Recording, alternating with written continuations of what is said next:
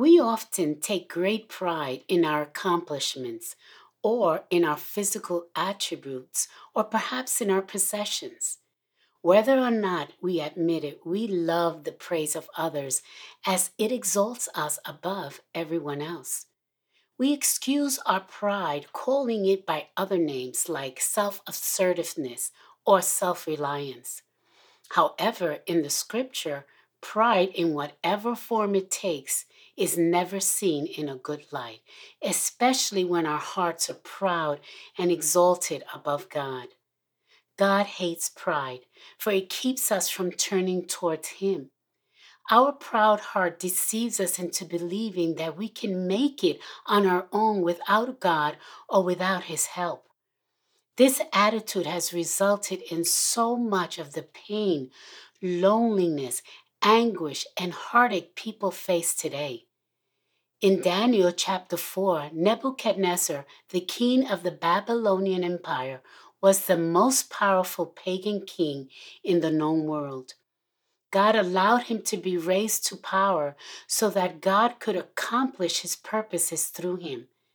The king did not recognize the Lord God as the only sovereign king and ruler, even though God had revealed himself years earlier to him.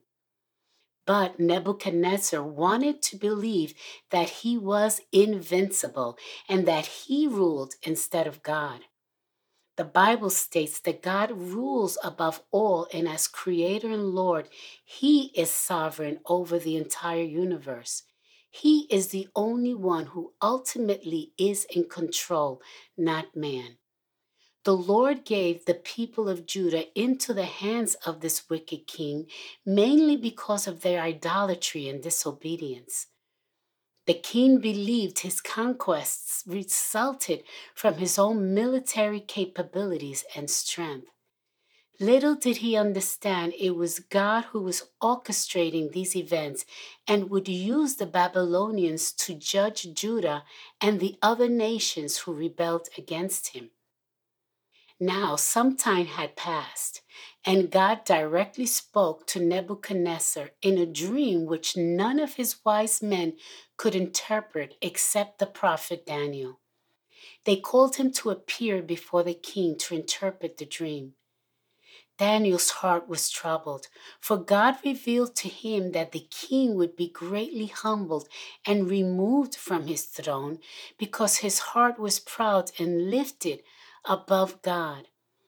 So Daniel told the king the interpretation of the dream. Then 12 months had passed, and Nebuchadnezzar had forgotten the dream.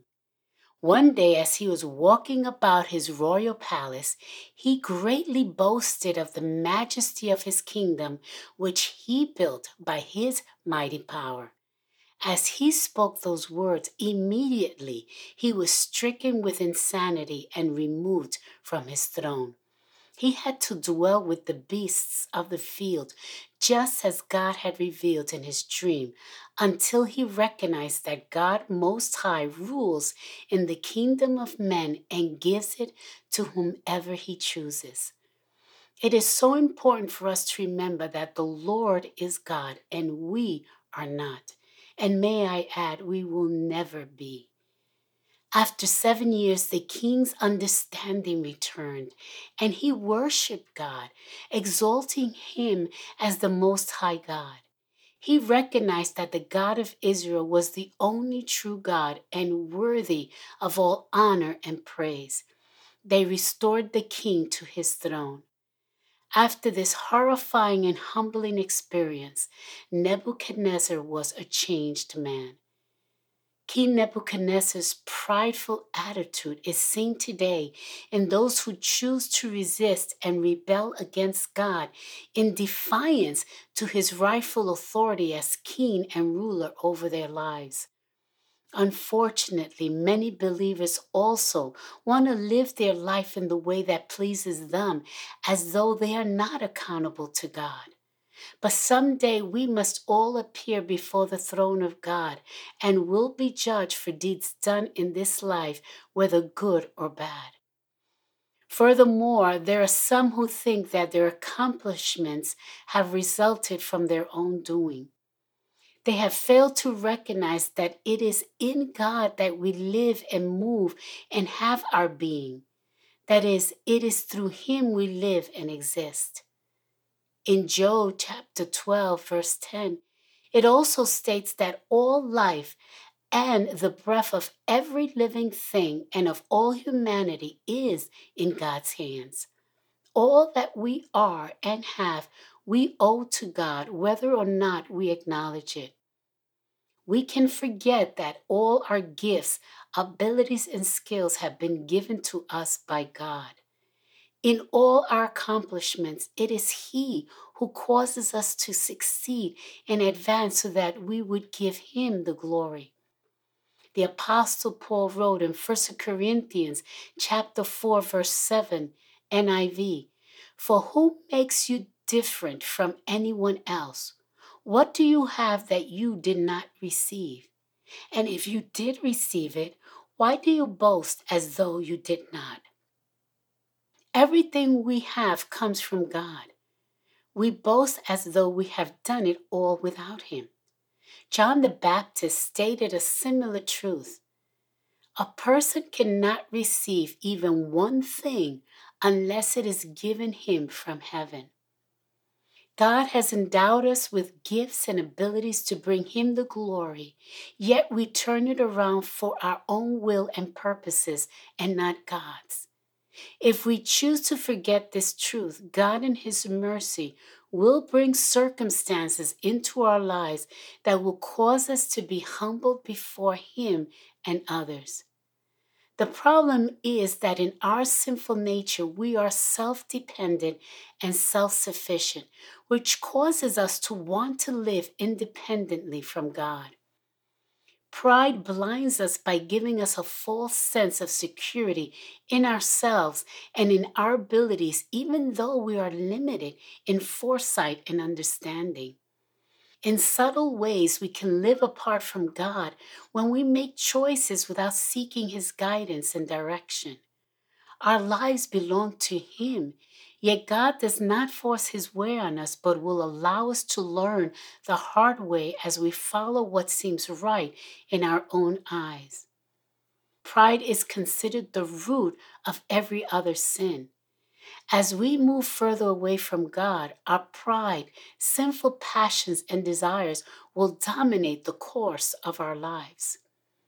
Pride is the sin that we see in others but cannot see it in ourselves. It leads us to look condescendingly at others who differ from us in gifts, abilities, and physical qualities. But according to Proverbs chapter 16, verse 18, ESV, pride goes before destruction, and a haughty spirit before a fall. God loves us so deeply that He will not leave us in our sinful pride. In His mercy, God will allow us to fail and fall flat on our faces until we acknowledge that He alone is God and the only one who may do with us as He chooses.